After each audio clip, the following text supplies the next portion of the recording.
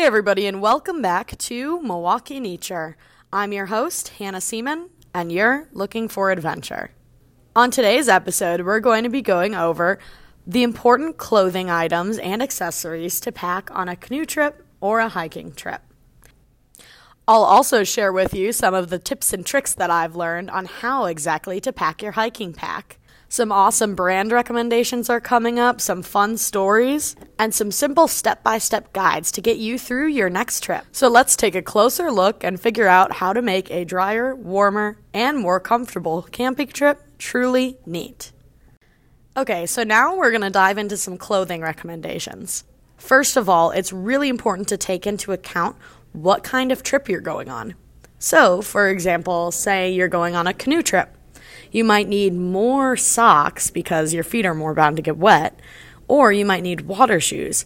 If you're going on a hiking trip where there's no big river or lake and you don't plan on doing any swimming, maybe you might not need a swimsuit. So take a step back and analyze what kind of trip you're going on. I'll give recommendations for both kinds of trips so that you'll have the important insight to go on before. So we're going to go from the bottom up. We're going to start with the feet. I always say that a good pair of socks can make or break a trip. I'm more accustomed to canoe trips, but we do a fair amount of hiking on them with our canoes and carrying them and carrying the packs and all that good stuff. So we get a lot of wear and tear on our feet. And let's be frank, nobody likes blisters. So I love to use wool socks. The important thing to remember about wool socks is that if you get them wet, then you still stay warm. They'll keep your feet warm through the wetness, and also they're very, very, very durable because they're thick. So you're bound to get less blisters than if you were wearing, say, just a normal Hanes sock or Fruit of the Loom. I don't know your preference. The brand that I get is called Smartwool, and it has the most durable wool that I've encountered. There's many different sizes of them. You can get them all the way up to your knees if you want. I frankly don't use those, but I get them well above my ankle, almost to my knee, just to stay protected and keep my legs warm and keep everything good to go down there. No blisters for me. I also invest in boot liners by Smartwool. So boot liners I use when I go on longer hiking trips, and I use them when I know that I'm going to be walking for a very long time and I'm at risk of getting a blister. So essentially it's a thinner wool sock that you put underneath the thick wool sock just for some extra padding. Moving on, we're going to talk about boots now. So no matter if you're going on a canoeing trip, a camping trip, a hiking trip, anything, I always advocate for a boot that sits, like the end of the boot sits above your ankle. This is really important because if you're doing a lot of walking, whether it be up a mountain or around a cliff or things like that, or in the river, like on slippery rocks, because rocks can have algae, you never know when you're going to slip. It's important to make sure your ankle is braced for any slip that you might go through. I don't know about you, but I'm incredibly clumsy, and that's kind of my namesake. But I always get extra long shoelaces, too, because I can wrap them around my ankle a couple times just to keep it safe and in there so I don't roll an ankle, fracture anything. Just keep everything down there safe. Additionally, the type of boot that I use is called a Red Wing. It's traditionally a men's work boot, and I actually got the smallest size left in the United States of America because I have baby feet, even for a woman. So I was size 5 men's Red Wing. So those are my favorite because they sit on your calf, and they come with extra long shoelaces, and I always pack a couple extra pairs too because a shoelace can always function as like an emergency like mini rope. You never know when you're going to need it.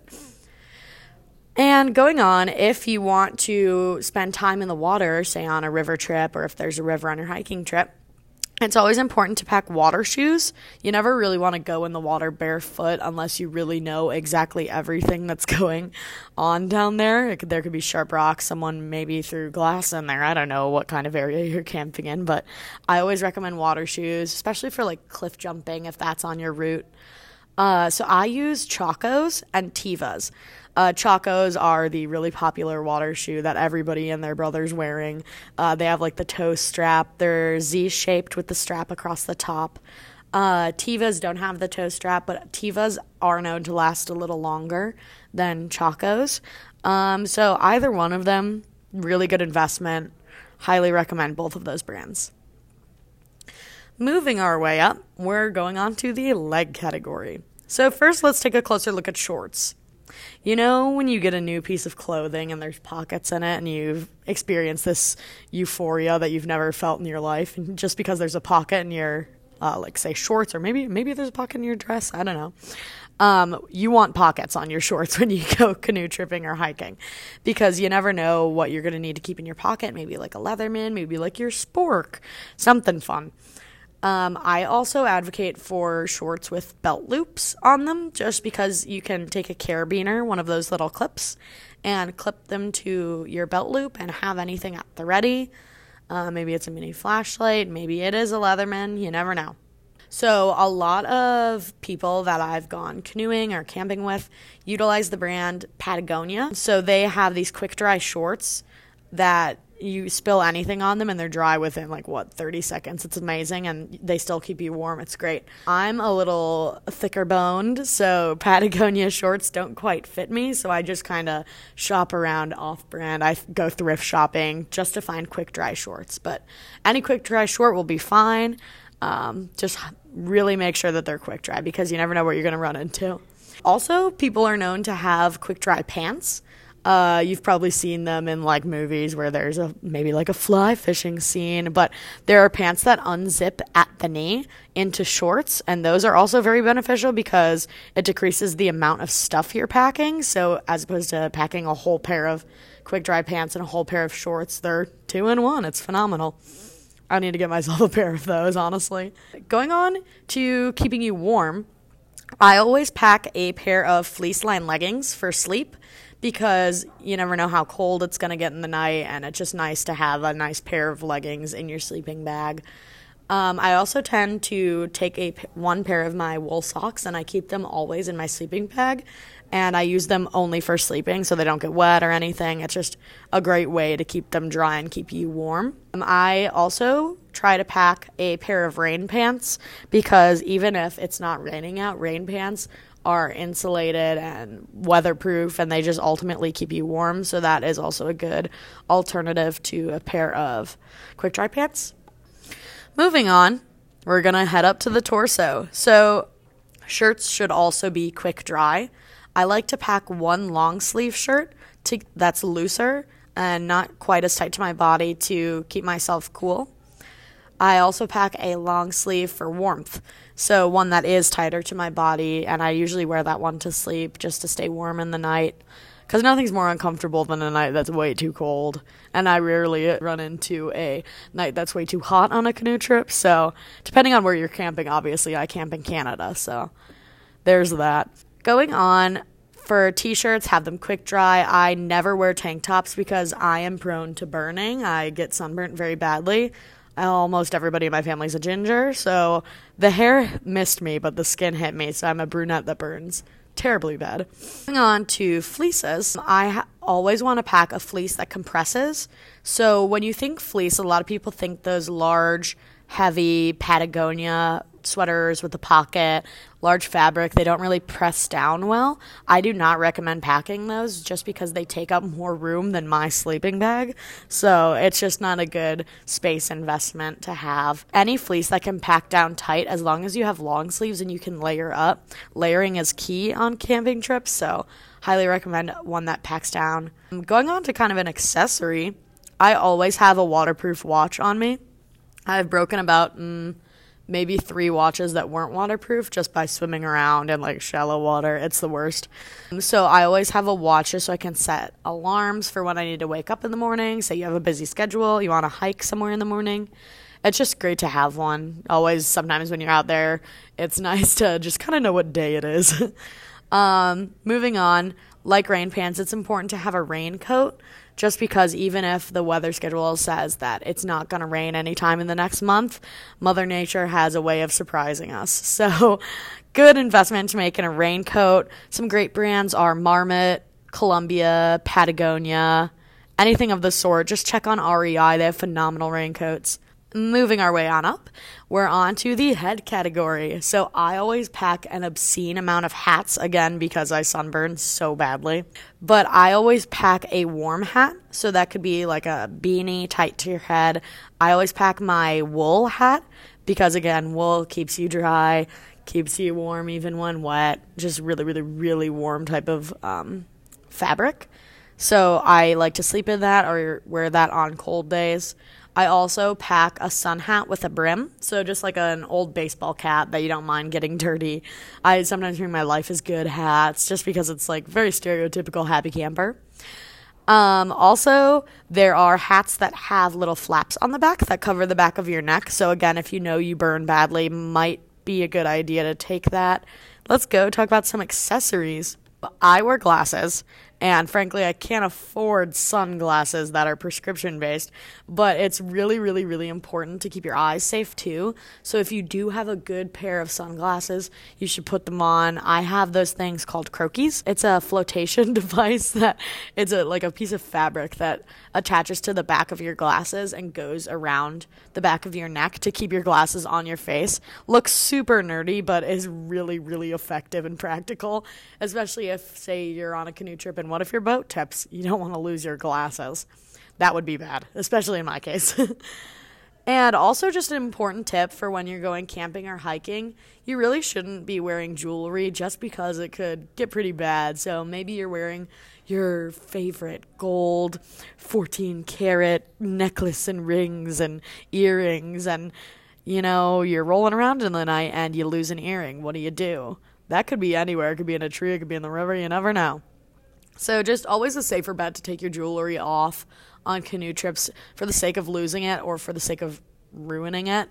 It's also just important to keep yourself healthy because you don't really want to pack like ear care solution or anything like that. You don't want anything to get infected. So it's just a better idea to take it off to go out.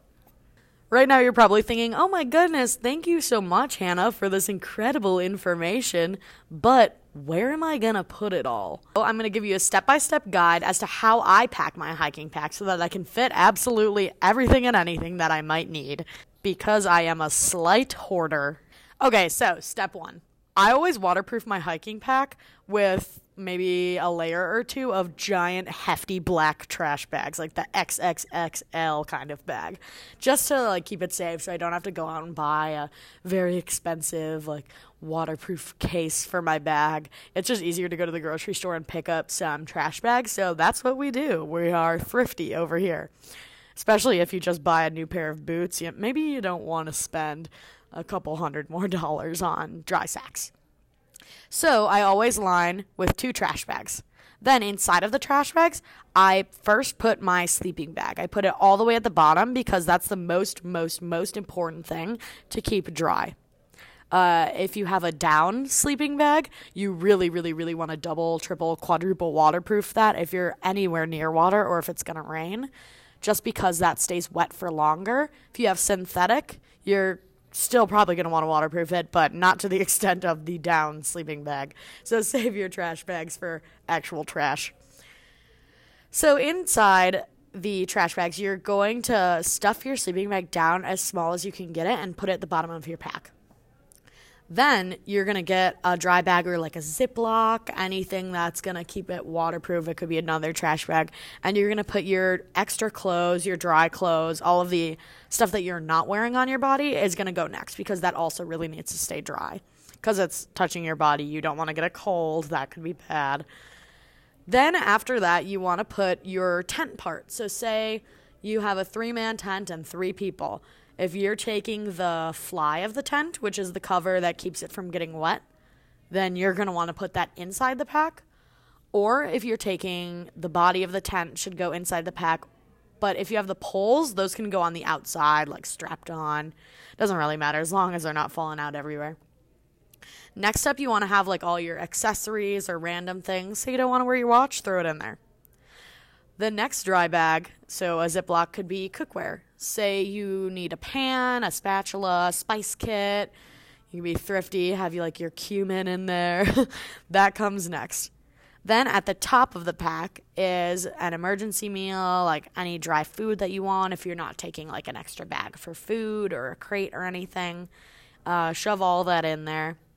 And then at the very, very top of your pack, like the zipper compartment, you're going to want to put your rain gear, double, triple, quadruple waterproofed, because you don't want rain getting inside of your rain gear before you have it on.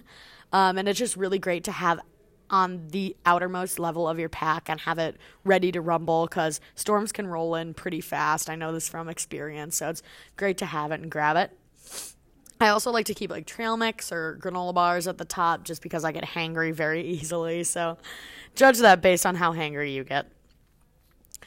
And finally, on the outside, like I said, you can put tent poles, maybe in an outside compartment. I keep my water shoes out there because it doesn't really matter if they get wet. I always keep like 3 to 4 carabiners. I also am paranoid and like to have a lot of carabiners. So practically you should probably have 2, but I attach my water bottle to them. Maybe some extra rope I put in the side. Anything you'll need at a moment's notice.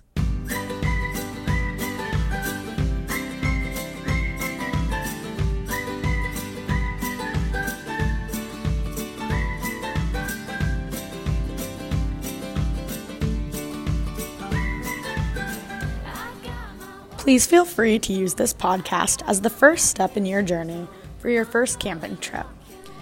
Thanks again for listening to Milwaukee Nature. As always, I'm your host, Hannah Seaman, and you're ready for adventure.